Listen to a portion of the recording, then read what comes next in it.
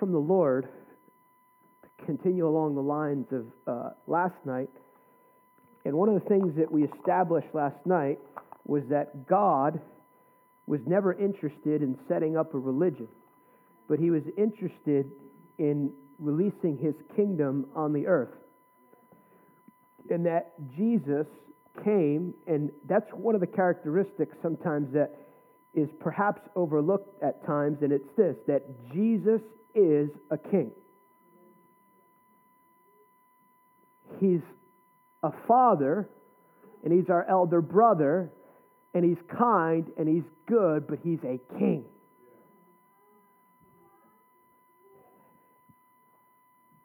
And if we'll see here, let's turn back to what I consider base scripture for a biblical worldview, Genesis chapter 1.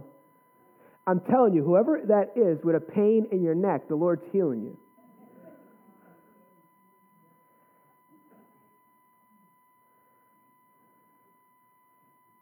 Genesis 1:26. Then God said, "Let us make man in our image, according to our likeness. Let them have dominion." So what does He give man? He gives them dominion. Over the fish of the sea, over the birds of the air, over all the cattle, over all the earth. And He re-emphasized that point. One of the points that we made last night that is exceedingly important for us to understand as we relate to God, it's this, that you were not created to take care of yourself. You were never created to figure out how you're going to pay your bills, how you're going to do miracles, how you're going to live your purpose.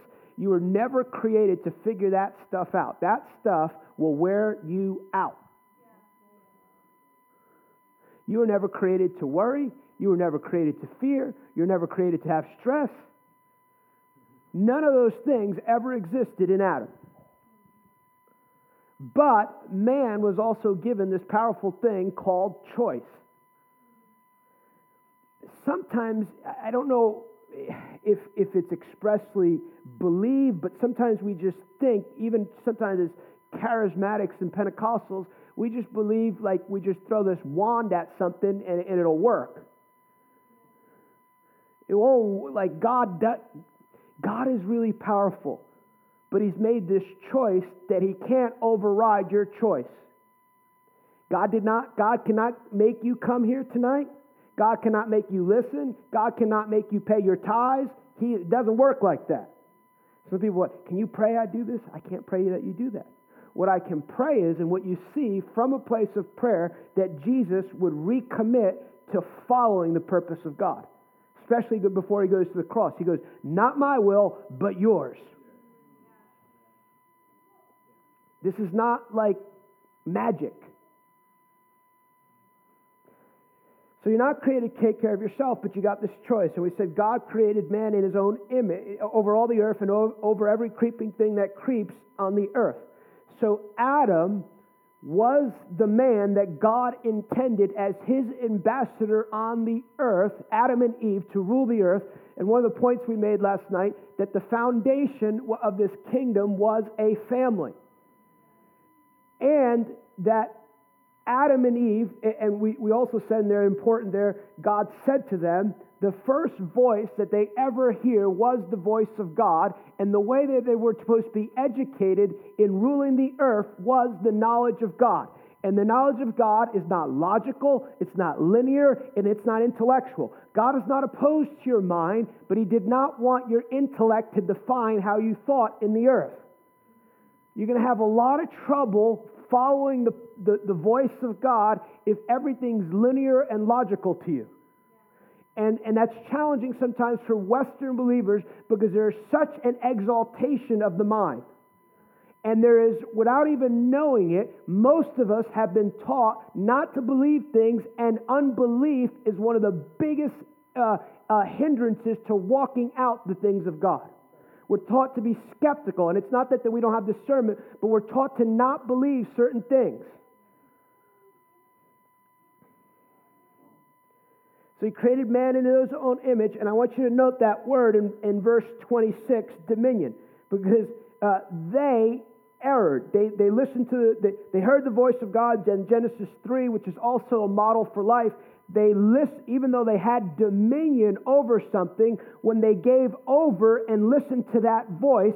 And what you'll learn too here is the devil is a sensory devil.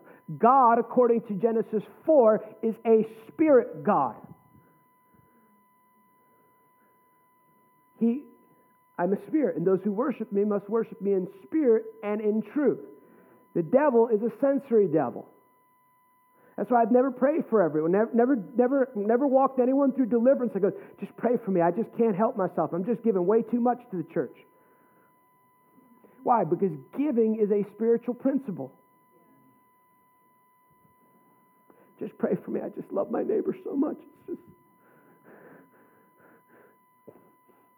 They curse at me every time I see them, but I love them so much. Why? No. What he wants you to do is react from the soul, get mad. Well, God, I'm going to treat them the way they treat me. And the challenge is, in the kingdom of God, is that we've already been educated before we come into the kingdom, so we got to relearn a bunch of stuff. But notice that word dominion. So Adam is the sample son, or what God intended for humanity. And so since Adam misses the mark, the DNA of man is corrupted and the DNA of earth is corrupted.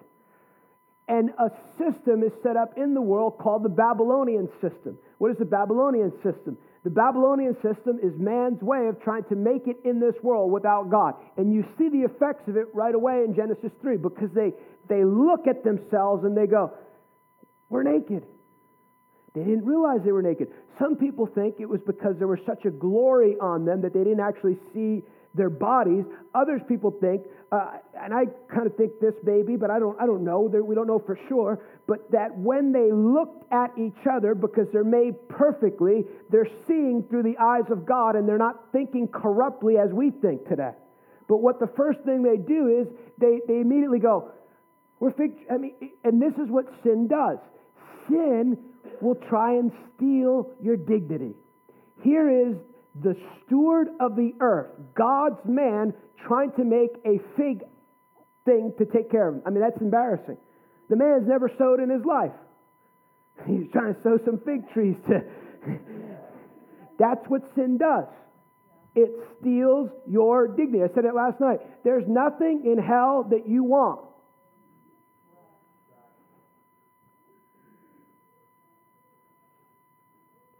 So they miss the mark. An Old Testament template is this, that God makes covenant with a man called Abram, and what you'll see in that covenant is that he's again trying to align a man to make a nation, to redeem the earth. And in my opinion, he still has covenant with the nation of Israel, but he is setting the stage, he is building the platform for Jesus to come, because Jesus now is the first man since the original Adam to express God's original intent.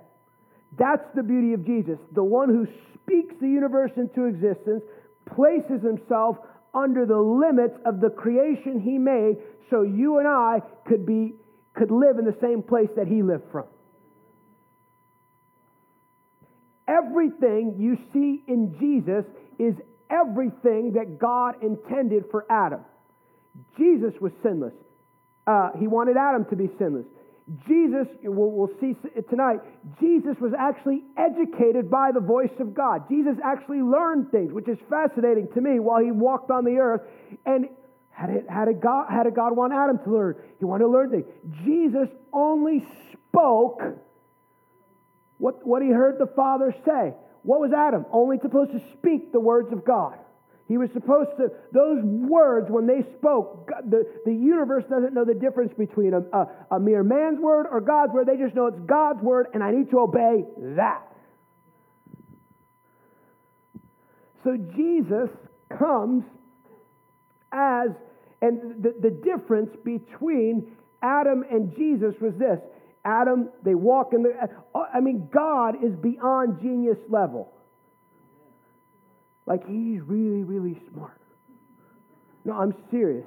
because you did not need version 2.0 after you had Adam. There's no upgrade package available. But he actually does it in Jesus. In the garden, he walked with God.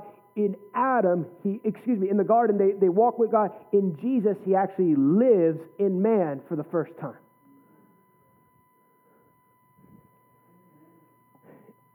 And so Jesus came to reintroduce humanity to this concept of a kingdom.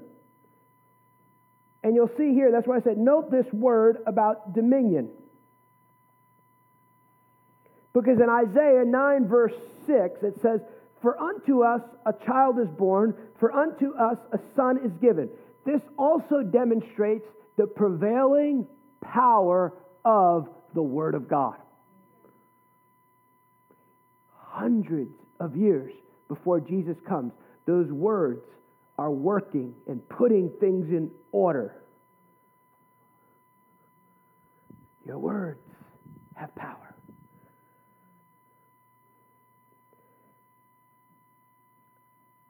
Unto us a son is given, and the government, that's really important. Government is defined as the rule and dominion and a system of rule. So he says, Jesus is coming with the government or the kingdom of God on his shoulders.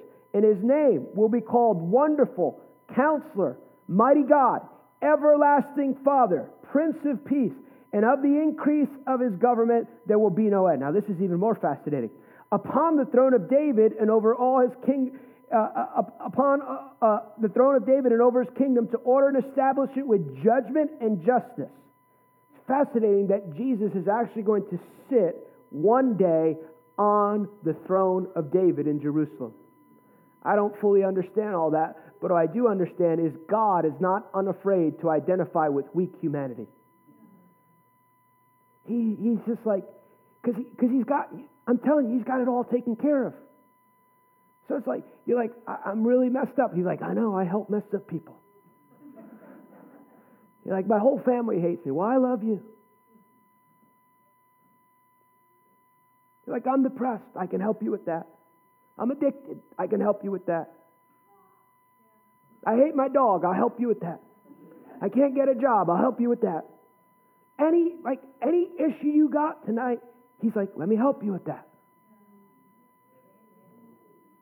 So he came to bring the kingdom of God. The kingdom of God, simply defined, is the rule and the reign of God, the realm ruled by God. So you see the pattern that he establishes here when we come into the kingdom of God. That when the kingdom of God is established in our hearts, that he can establish it in the world. Second way is God's way of doing things. And that's a really big deal right there, that we need to hit. Because a lot of people know that God's given them a new life. They don't realize he's given them a new way of doing things. They don't realize that they don't have to live broke. They don't realize that it's good news. They don't realize that they don't have to live depressed. They don't realize, like some people are so used to living according to the pattern of this world system, they don't know what to do if there's not drama. I remember asking the Lord, I was working with people, just working to get them free and stuff. I'm thinking, God, why don't you just zap them right away? Because they couldn't handle it. They're not there yet. They're just used to living dysfunctionally, so I'm taking it step by step. And then I realized that's what he's doing in my life.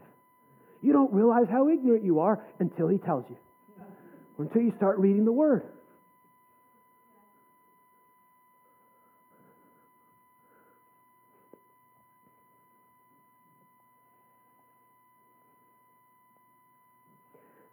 So Jesus comes to bring this kingdom message, but also model this kingdom message. Here's what it says in Colossians, Paul. He is the image of the invisible God, the firstborn of all creation. That is fascinating because we emphasized also last night the concept that Adam was supposed to be God's ambassador of the earth. It's not that the earth still didn't belong to God, it's that Adam actually gave him squatter's rights. He released to Satan what really belonged to him and God. It's like somebody who owns a house. They still own the house, but they don't take care of the house. So someone just comes in, lives there, and just stays there and just messes it all up. They don't belong there, but they've taken up residence there, and they're ruling and reigning all over that place, but they never belong there.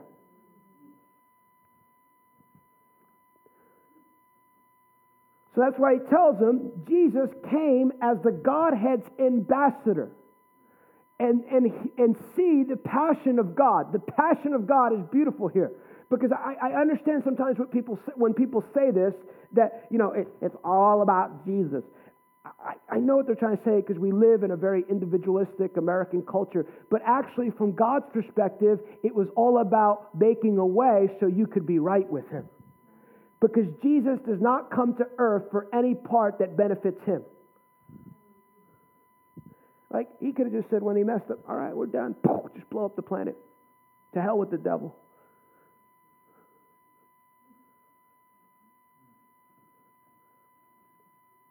That's the fascinating thing about God to me. He doesn't need anyone in this room. To believe that God needs anyone in this room is to believe that God somehow needs something outside of himself, and he doesn't. So from God's perspective, his passion for humanity was all about the redemption of humanity. So he sends Jesus, the image of the invisible God.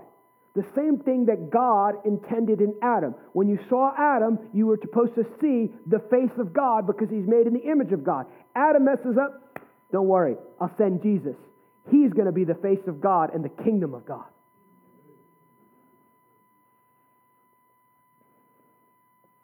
And the kingdom message is the only message that Scripture records Jesus preaching and teaching. The focus of Jesus' ministry was preaching and teaching and the demonstration of the kingdom of God. The kingdom of God was God's original and unchanging intent. The four Gospels contain 100 direct references to the kingdom of God. It's very interesting. John the Baptist preached the kingdom of God. And when Jesus begins his public ministry, what does he do? He comes to John, a mere man and a prophet, and he goes, I'm going to be baptized by you. That's very, very interesting to me. I'm just throwing out some of the understanding. I don't fully understand, but I know this. He is saying, I am putting myself under this message that you're preaching. I am signifying that I am under the authority of that kingdom myself. I'm telling you, the more I understand the beauty, you want to talk, like, people like, I can't forgive. Like, look at Jesus, you'll be able to forgive. He's really humble.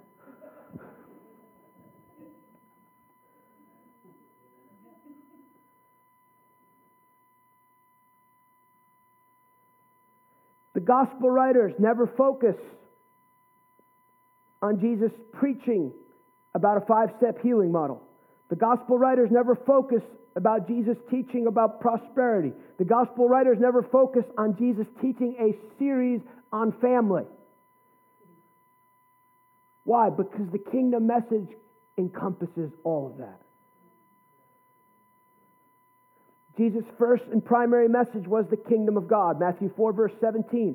From that time, and we know from Scripture, the first time you see something, it defines it for the rest of Scripture. It's the very first words out of his lips when he began to preach. Repent, for the kingdom of heaven is at hand.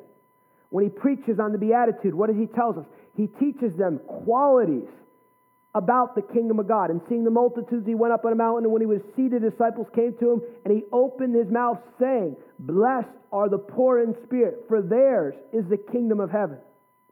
When he taught them to pray, Your kingdom come, Your will be done, on earth as it is in heaven.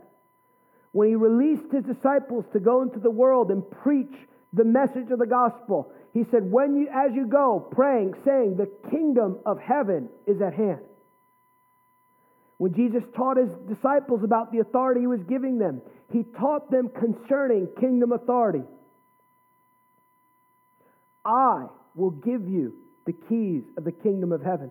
And whatever you bind on earth will be bound in heaven. And whatever you loose on earth will be loosed in heaven. I love the New Century Version translation of that. He says, because he's reinstituting that dominion, the ability to reinstitute God's order. He says, whatever you allow, I'll allow. Whatever you don't allow, I won't allow. The reason I'm emphasizing this is because even today, you can go to Bible school catalogs, different seminaries, and they don't have any one class on the kingdom of God. Yet it majored on what Jesus taught. So we've missed something. Jesus is resurrected. And from the dead, he died. He didn't Hollywood die. He really died. It wasn't like, oh, I'm going to go to the tomb, but I'm not really, he's dead. He died so you could live.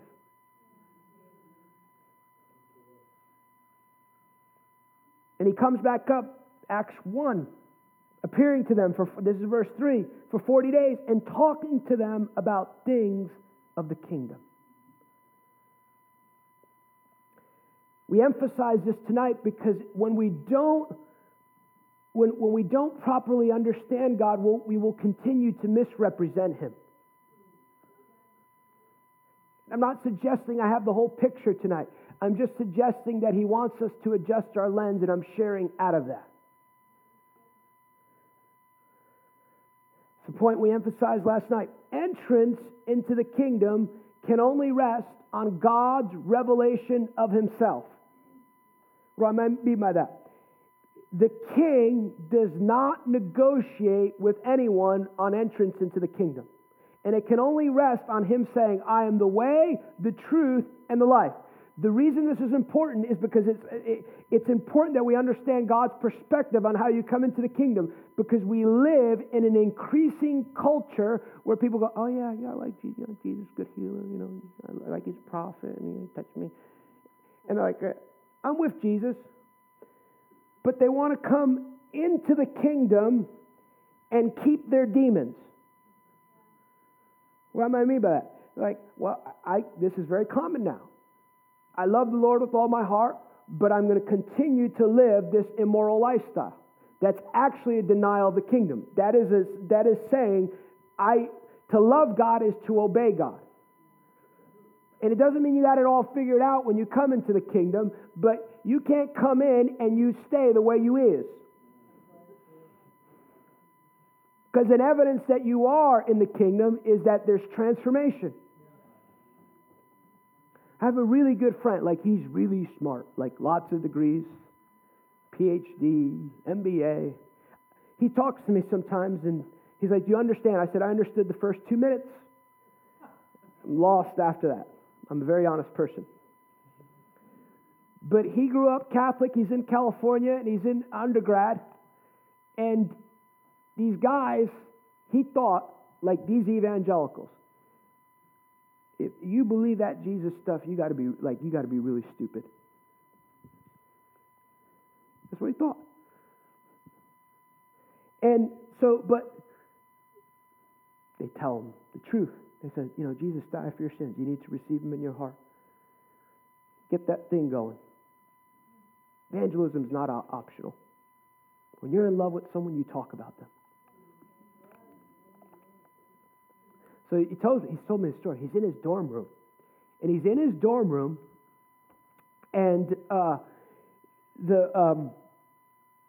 he says to the Lord, he says to God, because God's way okay with people being honest with Him. It's not like He doesn't know it anyway.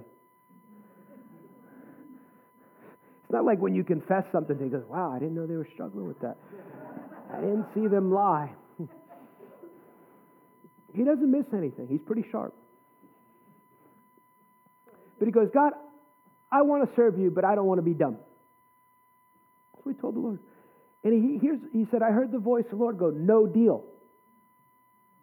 He doesn't negotiate with you. Next night he said, fine, I'll serve You with all my heart. I don't care what my life looks like. He said, deal, I'll take it. And he became born again. He doesn't negotiate. I think that we've lied to people sometimes and we're like, all you got to do is say this prayer and you're good to go.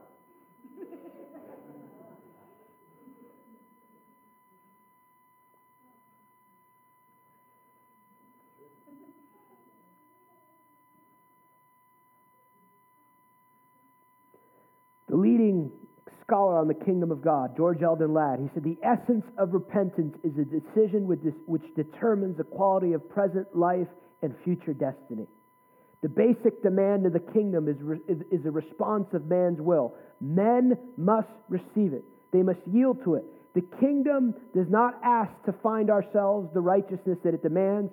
God will give us that righteousness of the kingdom. So here's some kingdom foundations that's important. Look at, let's turn to Luke 17.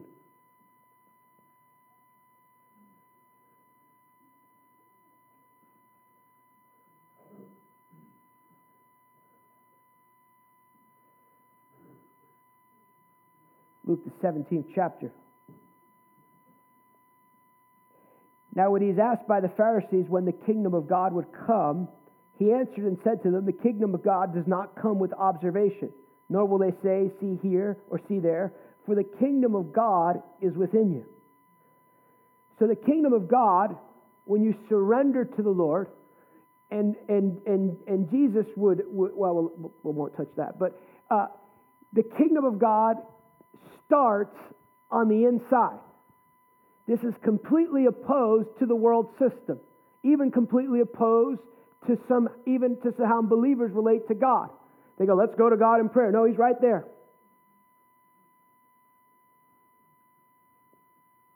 He's right there. I've lived in the South a long time now. He's right there. So what happens is, when you convert, you're translated from the kingdom of darkness into the kingdom of His dear Son. But here's what happens. You don't get any lanyard that says, I'm in the kingdom of God. It starts on the inside of you. Everything you need is on the inside of you right now. It's completely opposed to the world system, because the world is going out there to get their happiness. The world is going out there to get their bills paid. The world is going out there, out there, out there, and everything they react is according to the soulish mind, and they respond to every difficulty with their intellect. So it starts on the inside, and here's the beauty of it. We just said it there, is that He starts on the inside of you, and your old life was so bad. Like, He's pretty brilliant. I just could see when they're talking about this before the world starts. They're like, listen, they're going to mess this up. Jesus, we're going to need you to come, and you're going to die, you're going to resurrect, and we're going to have to do something with that old life of theirs. I got it. When you die on the cross, we'll crucify their old life with you. Your old life was so bad, He nailed it to the cross with Jesus. I am crucified with Christ. It is no longer I who live, but Christ who lives in me. And the life I now live in the flesh, I live by faith in the Son of God who gave Himself for me. So He nails that whole thing to the cross. All your dysfunction, all your issues, all your hang-ups, all those demons that you had. Sometimes you've got to take a little time to get those out too. Some people get real disturbed by that. Well, how can a Christian be influenced by a demon? A Christian can have anything they want. How can a perfect man become unperfect? Makes a choice. This is where there's nothing in hell you want. I'm a born-again believer. Love God. Filled with the Spirit. But you get these thoughts called temptations. And if you do them, you are entering demonic territory, and He never relents. Listen, He does His way. It's like, don't believe that. Well, I'm just going to have this little place over here. Well, and most of it, the time we're drawn to those things is because we haven't understood He's our sufficiency, and we haven't understood the pleasure. Do you know there is a pleasure of knowing Him? And so in our weakness, we look to that. And what He tried, I just got this little thing over here, just got this little thing over here. And what He wants to do is, He wants to hook you in, embarrass you. You got to ask yourself, I ask myself all this, puts the holy fear of the Lord in me. If I do that, do I want that broadcast on a big screen at TV, at church. And years ago, the Lord told me, live like your life is being recorded, because it is. And if you've made a mistake, good news is no shame, no blame. Because here's what he did. Because it starts on the inside. He puts you into the place, God the Father puts you into the place where he can always have a high opinion of you. He puts you into the very same place that he put Jesus.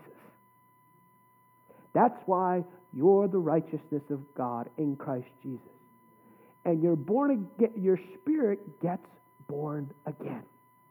And in that spirit, there is no deficiency and there is no lower model. Everyone gets the perfect spirit on the inside of them, just like everyone gets the measure of faith on the inside of them. The reason I'm saying that is because we have to just, anytime it's even clouded, there is nothing wrong with your spirit. A lot of times, my flesh just got in the way. No, your flesh will only do what it's been programmed to do. So you got to reprogram it. So you've been made righteous and you've been put in a place where you're holy, you're pure, you can stand before them. You could have murdered someone, you could have raped somebody, and you say, I'm sorry, God. Now, you might have some other issues to deal with because you will reap what you sow. But before God, you are pure and righteous before Him. And then there's a brilliant verse, because then he teaches us you don't have to live out of a place called performance. The devil loves that because he's a religious spirit. And a lot of people think a religious spirit is actually the voice of God. There's a profound difference between immaturity and rebellion. Keep that in mind. Because don't let the devil beat you up and his little demons beat you up when you're still growing in certain areas of obedience. He loves that stuff.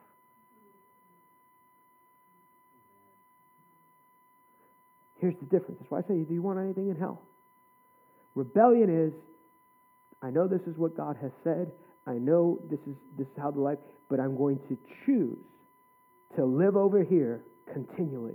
I'm going to choose to feed myself with this area of my life. Immaturity is, God, I want to serve you with all my heart, all my soul, all my mind. And then the next moment, you say something you shouldn't say about your boss. And because you've made that commitment, the Holy Spirit goes,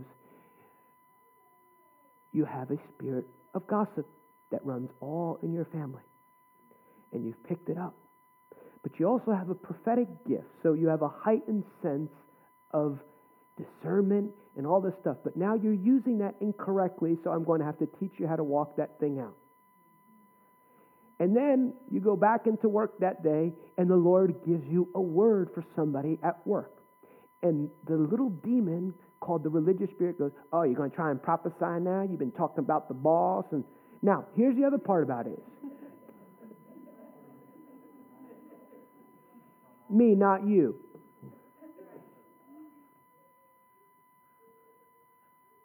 If you sometimes, and this is where really good, make yourself of no reputation. This is where you really grow. Like I know some believers, they go, I asked the Lord to forgive me. Well, did you ask them to forgive you? That's part of the process. No people, they've spread gossip all over churches. They go, I asked the Lord to forgive me. You need to go to the leaders. You need to go to people and tell them that was wrong. I lied. I'm telling you, that's something is solidified when the Lord, years ago, maybe like 6 years ago, I was praying. You know, the Lord will help you if you walk with Him. He said to me, I want you to call this person up. It's like years before that. At least maybe 10 years at least. And I want you to repent to them because you weren't a very good roommate. I said, no, I think I was a pretty good roommate. You didn't model me sometimes very well. And being the obedient servant of the Lord, I waited a week. But I picked up the phone and I called them. I said, and they said, oh, it's just so good to hear. I was just about to leave work. I hadn't talked to him in years. The Lord sets it up. I said, listen, the reason I'm calling you is I'm a follower of the Lord Jesus Christ. And there were times that I did not model godly behavior correctly in front of you. He said, no, you were one of the best roommates I had. I said, I agree with you. The Lord did not. And the Lord's opinion is the only one that matters. Keep that in mind, though. I remember hanging up the cell phone, though, and I knew a shift happened in my relationships. Authentic, transparency unlocked, and favor unlocked in my relationships like I've never known. So sometimes you got to make those steps. It's not that you're trying to earn it, but you make it right with the people. But you hear that, oh, who are you going to do? Oh, you've been talking about the boss. Now you're going to be the prophet in the workplace? Yes, I am. Why? Because I have an advocate. His name is Jesus. And the blood of Jesus, it's like a prosecutor I don't normally say this. When I don't want to think about a whole lot of stuff, I read real crime books. I don't know why I'm fascinated by them. So you read these cases, but it's like the enemy is presenting a case against you, and it's the wrong person. Sometimes I tell them, I did it. I said, but I have this advocate called Jesus. And you got the wrong person because I've asked for forgiveness, so it doesn't exist in God. If you have genuinely asked God to forgive you and the enemy brings something up, it's witchcraft.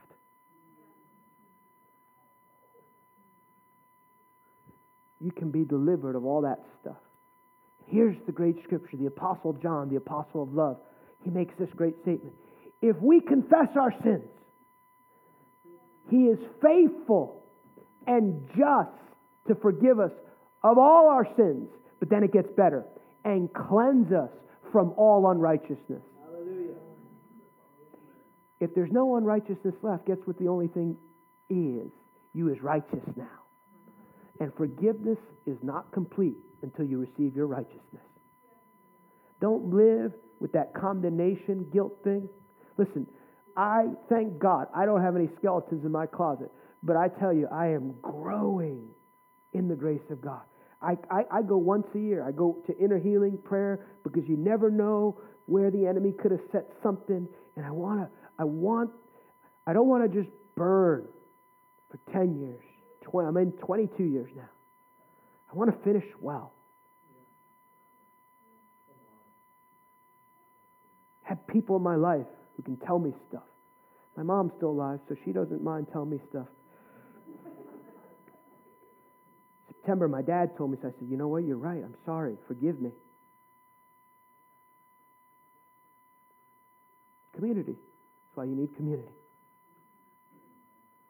So he puts you into that honored place, and he begins to change you from the inside out. We emphasized last night that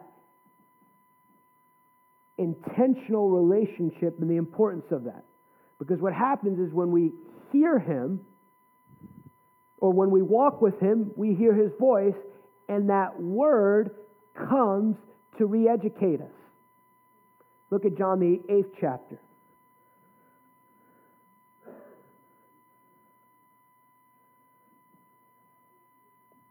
He also gives us purpose when we come into the kingdom of God.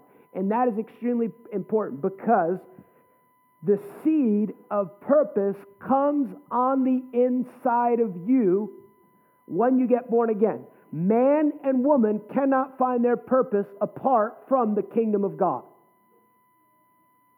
And everyone in this room has a purpose. No one came to earth without a purpose. That's why he's really smart. Because your two parents could have hardly ever known each other and conceived you and called you Vita or called you, give some hippie name, but God goes, I'm choosing them.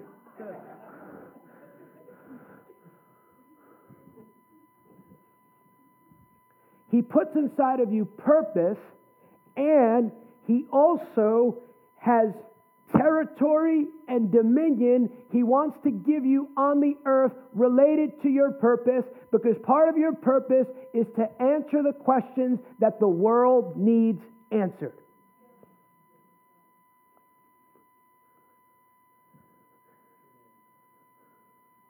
And it's extremely important that I have found, though, and you don't arrive in this, but there's a reason I believe God has given us so much instruction in the area of our identity in God, because your identity system begins to define the world that you live in.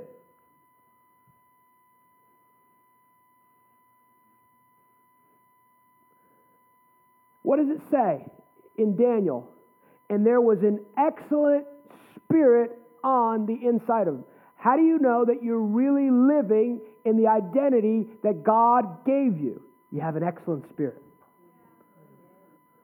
I have a principle that I work with, and it's this, that if I'm looking at possibly using somebody or paying them for a project we have or something like that, I'm always asking about their work ethic, because this whole thing of people going, when I really just start walking my destiny, I'm really going to just go for it. I'm like, no, if you don't work hard cleaning a toilet, you'll never work hard when you're the pastor, because that comes from the inside. So we begin to hear His voice, John 8:28. When you lift up the Son of Man, then you will know that I am He, and that I do nothing of myself, but as my Father taught me, I speak these things. I want to suggest to you, if Jesus needed to learn some things, we need to. And what He's doing is, He's re-educating you and learning for you to think from the inside out. He wants to teach you how to think from the inside out, and He wants to teach you that you're not moved by what you see, you are moved by your belief system. I think we talked about last year. They asked Jesus this fascinating question. They're like, what do we need to do the works of God? And He goes, here's the works of God, that you believe. Again, you don't see a belief system. There's another life principle right there. That the seen realm is defined by the unseen realm. So He wants to educate you, and He wants to give you understanding, and He wants to make you a good steward of what you hear. Here's some biblical principles, though, when we're talking about purpose, that are really simple. I don't believe it's that hard to figure out your purpose on the earth. I really don't. Because He gives us certain biblical principles. Number one, you're supposed to love God with all your heart, all your soul, all your mind. Number two, you're supposed to replicate the ministry of Jesus. You're supposed to pursue doing the works of God. Everyone in this room here should be prophesying. Everyone in this room should be laying hands on the sick. Everyone. He didn't keep anyone from that. And He's given you the power to do it. When you stand before Him, you can't say that American event, it's just not my gift. Oh, okay. We'll let you off the hook on that one. Well, I just didn't grow up in an environment like that. Well, you change families. We're just not very expressive like that. I got to shout on the inside of me. No, He said you got to shout. You can hear your shout. So you got to confront all this cultural stuff.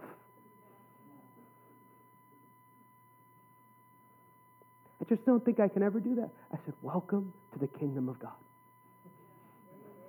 We can't do anything without Him. That makes me uncomfortable. Walking with Jesus is extremely uncomfortable most days, because we're being delivered of dumb thinking. And we think it's right thinking. So when He says it, you're like, no, that's crazy. No, this is right. This ain't right. No, this is right.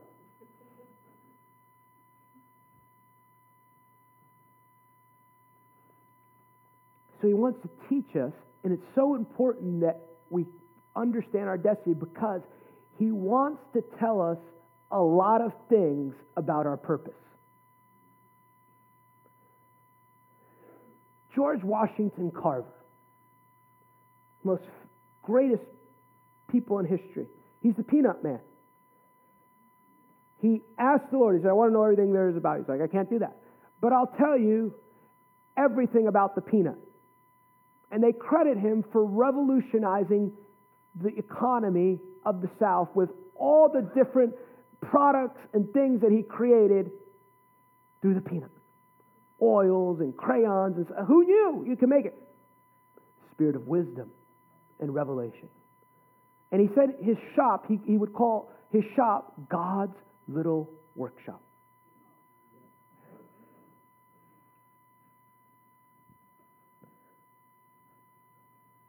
So we want to be faithful to the knowledge that we receive. And one of the ways we're faithful with the knowledge that we receive is the honor that we have for the Word of God. And everyone, you get into the kingdom by faith, and he gives you the measure of faith to respond to the Word of God. Jesus tells us, the sower sows the Word. So there's nothing deficient when God's speaking. It's always the response of the hearer that determines if that word is going to produce. And this is really important too, because I said the kingdom life is not one governed by intellect, reason, or anything like that. You can only understand in the kingdom of God when you have faith. So we may not fully comprehend. I don't comprehend everything that the Lord tells me. We get to work it out through relationships, through the community we're in, and we just obey what we know in the moment. But it is absolutely important that when you hear something from heaven, that you go, yes, Lord, I receive that by faith. You don't understand it and have faith. You have faith that causes you to understand. Look at Hebrews 11.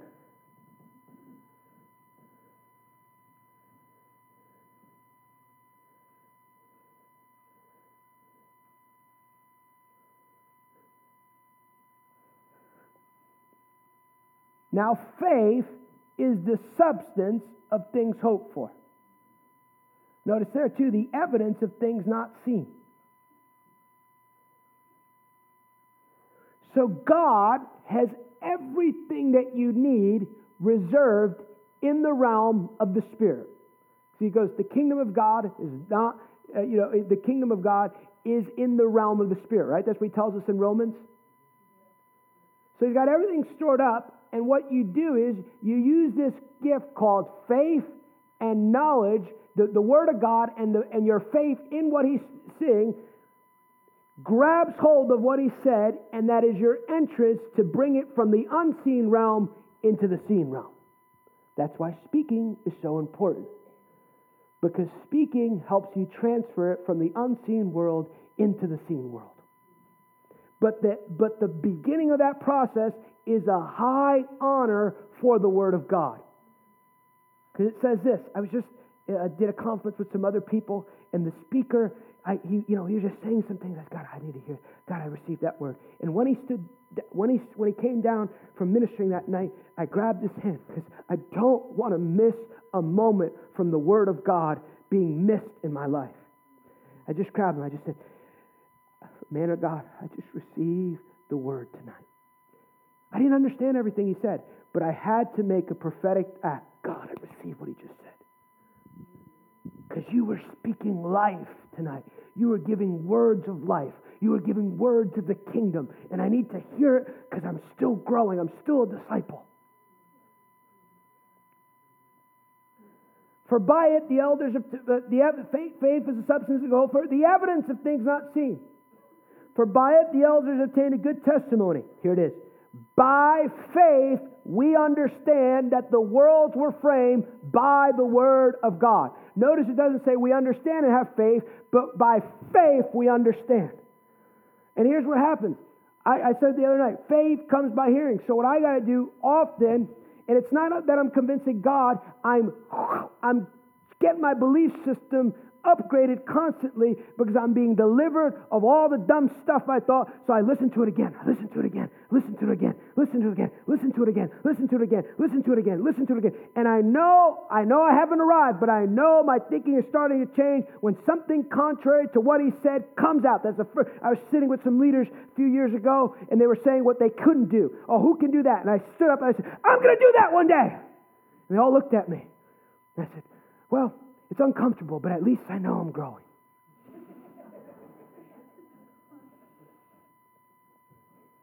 And I haven't arrived, but I want a purpose in my heart. I want to do what God said. I want to do what God said. I want to think like God said. Whatever it is, struggle with fear. God has not given me a spirit of fear, but of power and of love and a sound mind. I feel overwhelmed. I listen to the apostolic admonition. I humble myself under the mighty hand of God, and I cast all my burden upon Him because then He can care for me. And then 5 minutes later, because you're used to maybe living with that yoke of oppression, that little lie will come to you, and you go, it's going to get bad, what are we going to do? And I cast all my burden upon Him. Cast all my burden upon Him because He cares for me. And I call it after a while, you involuntarily think about stuff. After a while, you don't think about, am I going to give, but how much am I going to give? You don't think about what I'm going to do when I get sick. I'm going to pray like this. And it gets lots of fun. It's like, here's another problem and another opportunity for God. So notice that. He says, by faith we understand. Now look at Matthew 13, and we'll land the plane here in a moment.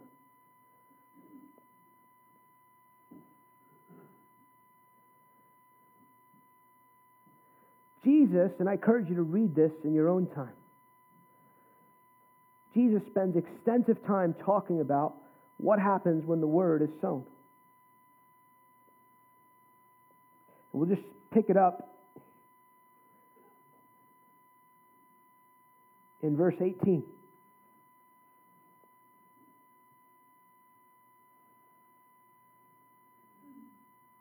Therefore, hear the parable of the sower. When anyone hears the word of the kingdom and does not understand it, this is the reason I read Hebrews 11. When anyone hears the word of the kingdom and doesn't wrap their faith around it, can be interchanged because it says that, right? Then the wicked one comes and snatches away what is sown in his heart. This is he who received the seed by the wayside. So I haven't arrived, but I try and honor the word of God. When Pastor Chris says, ask God to give you clean, I want to listen because God's speaking. Because if you're not listening to a man or woman of God and not honoring the word of God, I'm probably not obeying it in your personal life. Parents, listen. When you're in a service and the leader says, let's all stand to our feet, and you stand there like this, your kids are watching.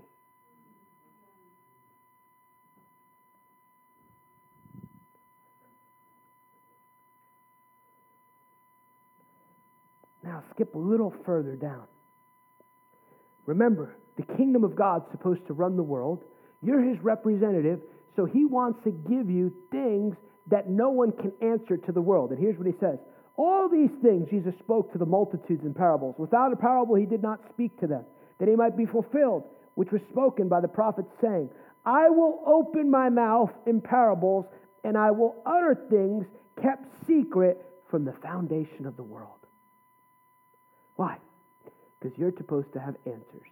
And some of it might be answers to saving a company, saving a region, but some of it might just be as simply as you're praying one day and you don't even know who your neighbor is, and God speaks to you, go, hey, go to your neighbor. They're really struggling. They need this bill paid.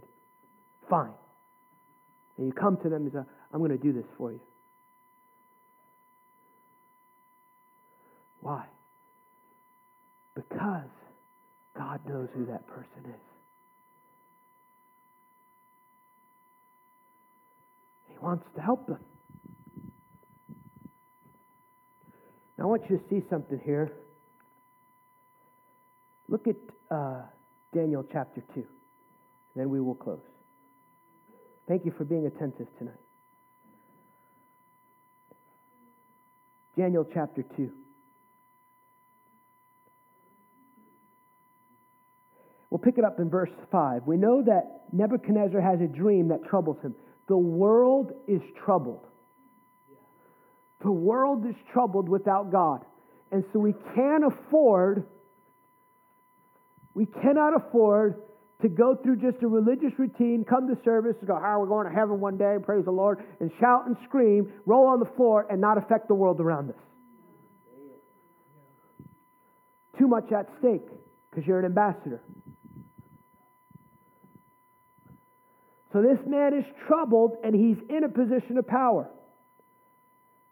And he tells them, I'm going to give riches to someone who can interpret what this dream is. The thing is, he doesn't tell him the dream. He's mad. I had that boss. Well, just tell me what you'd like. You just need to do what I don't know what to do unless you tell me. So he picked this up. The king answered and said, my decision is firm. If you do not make known the dream to me, its interpretation, you shall cut in pieces, and your houses shall be made ash and heap. However, if you tell me the dream and its interpretation, you shall receive from me gifts, rewards, and great honor. And therefore let me the dream and its interpretation. Skip on to verse 10, because I love this. I encourage you to read every story in Daniel. It's fascinating. The Chaldeans answered the king, I love this. There is not a man in earth who can tell the king's matter. Therefore no king, lord, or ruler has ever asked such things of any magician, astrologer, or Chaldean. It's a difficult thing that the king requests, and there is no one no other who can tell the king except the gods whose dwelling is not with flesh. I know a major ministry in America. Beautiful thing. They own a plane. And they're in a certain city. And they wanted a hangar one day because it's very expensive to keep this plane there. And the man in that hangar said to him one day, when he first got his plane over 25 years ago, he said to him, said, preacher, what do you think? He goes, well, I'd like a hangar here one day. He goes, your God's not that big. He just got his hangar this year. You don't challenge God. Only private plane in that whole airport.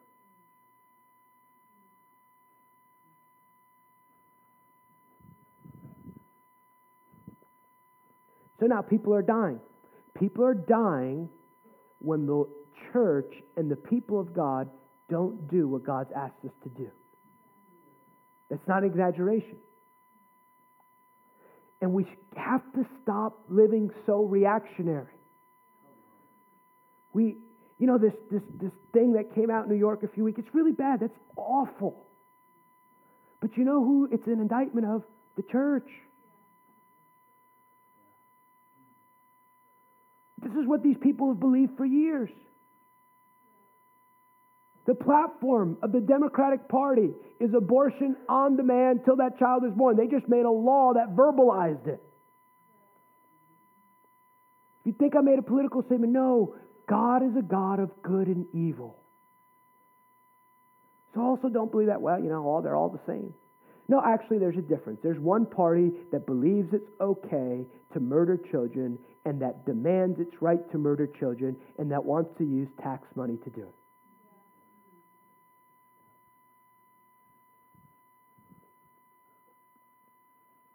We're protesting this and that. Our battle is not against flesh and blood. But it's an indictment of the people of God because we didn't put a Daniel in office.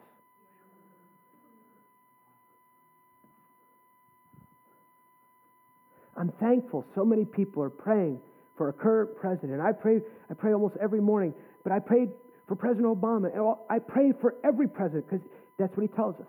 First of all, let all men make prayers for those who are in authority, that you may live a peaceable life. In one of our errors, it's absolutely true that we actually cursed men because we didn't like them. I had to repent to God. I did not like President Clinton.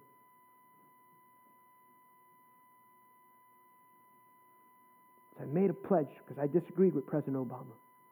But I made a pledge. I'm going to pray for him every day. Pray for his family. Pray, especially the first 6 months he became president. I just had this sense somebody's going to try and assassinate him. I want to live a peaceable life.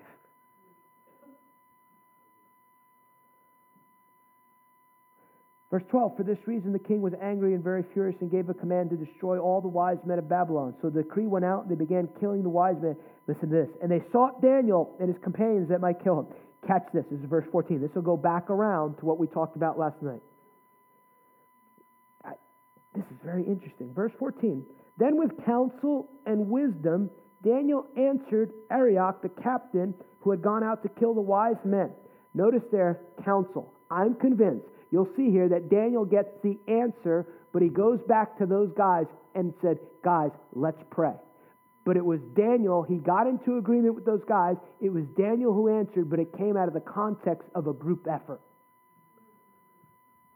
Kingdom of God is family.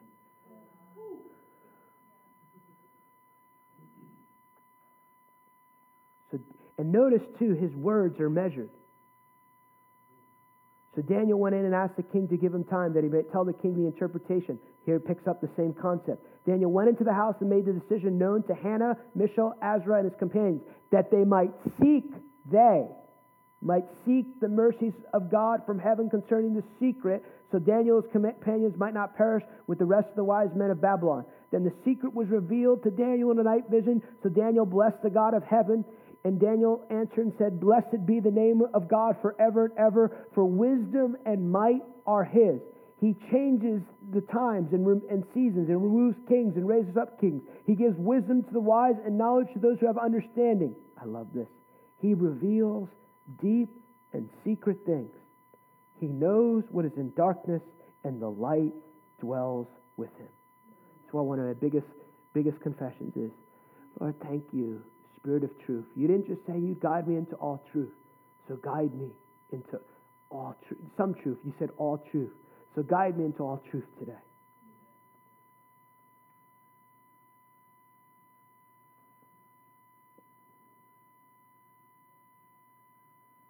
Verse 27, then Daniel answered in the presence of the king, the secret which the king has demanded, the wise men, astrologers, and soothsayers cannot declare to the king. I love this.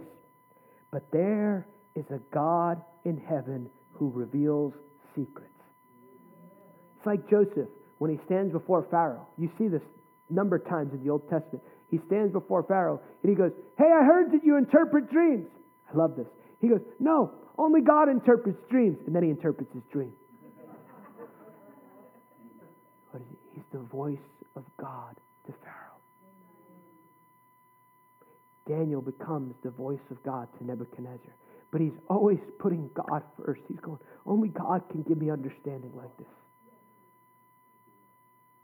I know this is not an exaggeration. Every penny I've ever earned, God has given to me.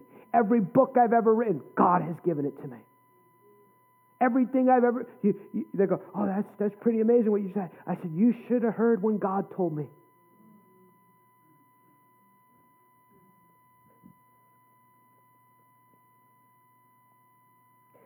I won't read the rest of the story, but just for the sake of time.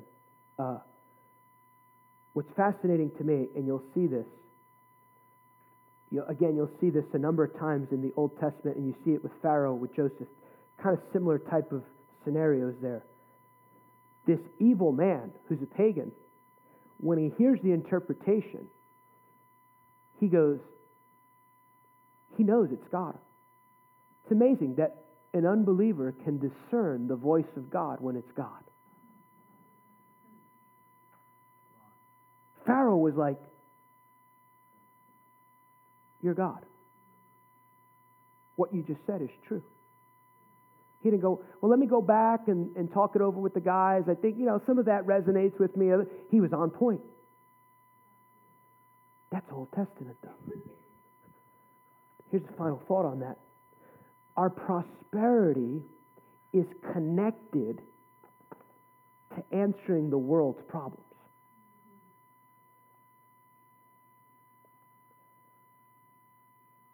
I'll finish. Yeah, we'll finish this. Verse 46 of chapter 2. Then King Nebuchadnezzar fell on his face, prostrate before Daniel. And why? Because he's become the voice of God. He's saying, this man is God's representative. And I don't know how to bow before God, but I can bow before God's servant. You know, it's interesting. God is not unafraid of exalting and promoting people. He just doesn't want you to do it in your own strength. Another key part of the kingdom. He's your source. You can't change the world if you're still going to it to get your needs met. You see this played out in the book of Daniel. They come to like, and he's in the marketplace and he's an intercessor. Prays 3 times a day. They're like, if you do that again, we're throwing you in the fire. They're like, there's no question what we need to do here. If we die, we die, but we believe our God will save us. These are people not bound by their position. These are people who are not defined by that. You see this with David. Finish it off here. The king answered, said, truly your God is a God of God, the Lord of kings, the revealer of secrets, since you reveal this secret. Then the king promoted Daniel and gave him great many gifts. And he made him ruler over a whole province and the chief administrator of all the wise men of Daniel. And Daniel also petitioned the king, and he said, Shadrach, what did he do? He brought the boys with him. Meshach, your favor is supposed to unlock doors for other people. Someone secure in their identity will constantly do that. Let me help you with that. Let me help you with that. Let me help you with that. Over the affairs of the province, but Daniel sat in the gate of the king.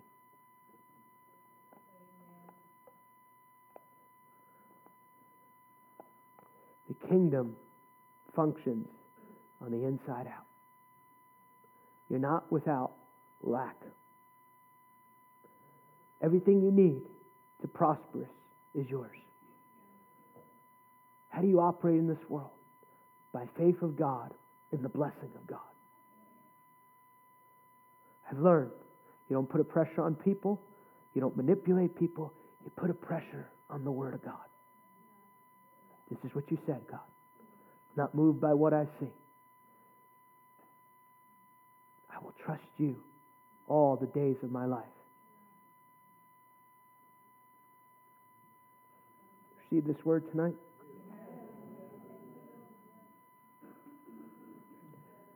Father, we do thank you tonight for the King Jesus and the kingdom of God.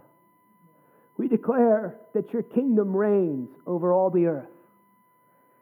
Father, we desire that you would be high and lifted up in our lives.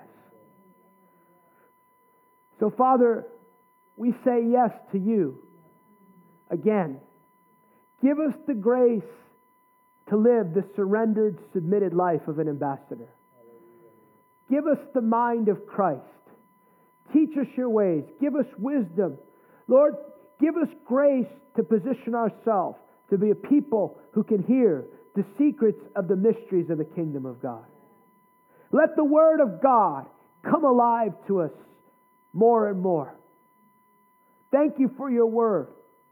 Forgive us, Lord, of unbelief. Expose unbelief. Expose it at its root, and we renounce it tonight. Just do that right where you are. Just say, I renounce any unbelief.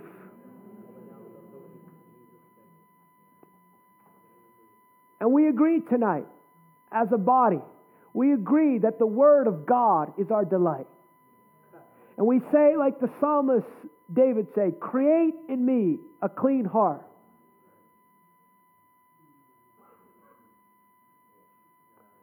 Let not just our actions, but the motives by which we do our actions be acceptable in your sight. Father, we commit tonight to make a fresh commitment to live for the audience of one. We make a fresh commitment tonight to live for eternity, all the days of our life. We thank you that even when it looks like we've lost, we always win. And we choose to trust you.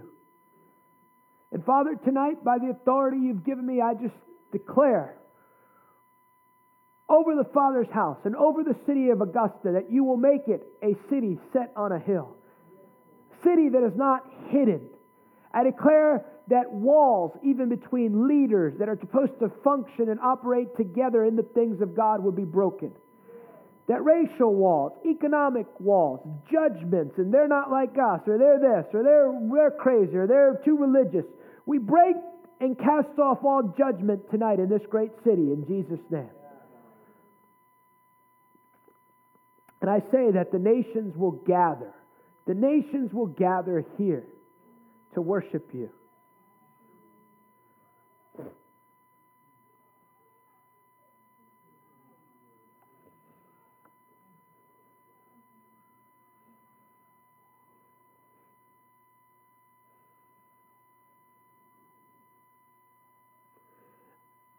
I just see like a major gathering in like a stadium or something in this city that will be a sign to the city of a new chapter being begun in the unity among churches in this city. I see gatherings of whites and blacks and Hispanics and Asian leaders coming together for a specific purpose and for strategies being given to extend the reach of the kingdom of God in this city. And Father, tonight we also repent for ever embracing a Republican agenda or Democratic agenda. We say that our only agenda is the spreading of the kingdom of God and His righteousness. Father, in the name of Jesus, we speak peace over this nation. I just see Jesus just releasing this peace over this nation tonight. Hamaso kamahaya. Hamamamosha kabaya.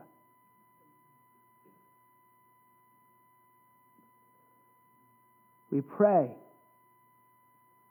for this nation. You said righteousness exalts a nation.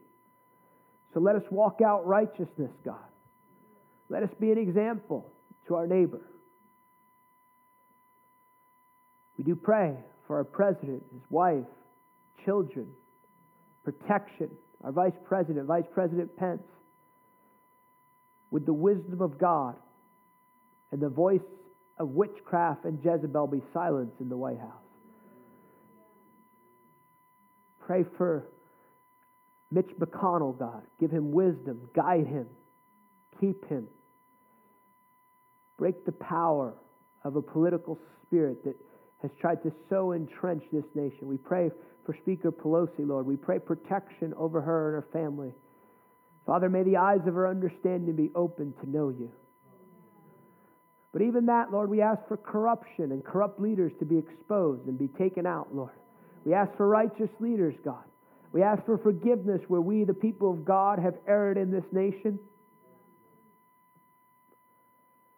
We ask that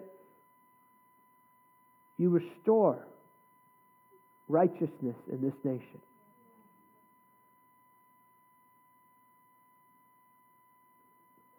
And we thank you, God, that you've allowed us to be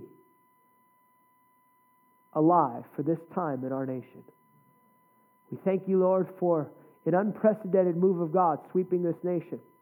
And we ask that you would teach us how to play our role in that.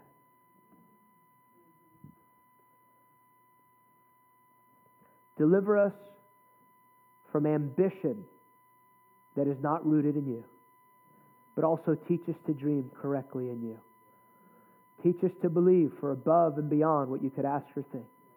Deliver us from any lack in our thinking. Deliver us from any unbelief, and teach us your ways.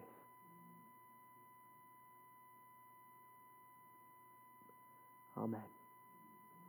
If you receive this word, just stand on your feet. Whoa.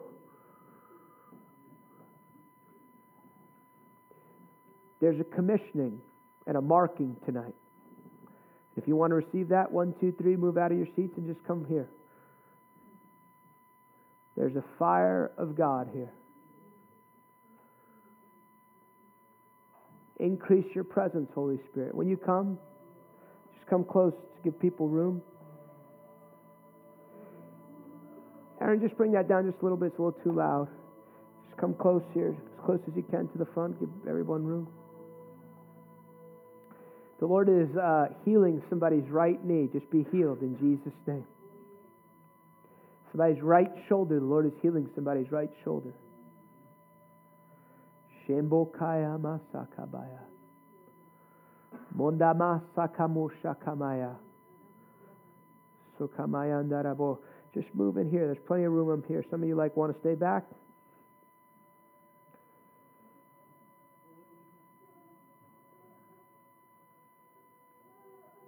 More, Lord. I just see a cloud of fire just right in the middle, right here tonight. Simohaya masakamaya. Komamama sikabaya. More, Lord. Mondara mahayanda bosahaya. Komahaya masakabaya. Part of the call of God upon my life, mahasokabaya, is to just go around the world laying hands upon believers, believing for a release of God's glory and power. Hamasika, deliverance is going to happen for some of you. There's a door opening for some of you. There's a fire angel here tonight. There's an angel of glory here tonight.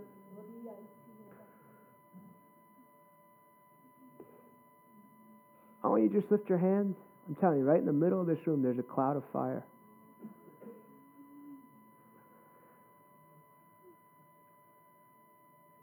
And just repeat this with me. Say, Father, by faith tonight, I receive everything you have for me. No matter what it looks like. I'll be a fool for you. I make myself of no reputation to receive what you have. If it's from heaven tonight, I receive it.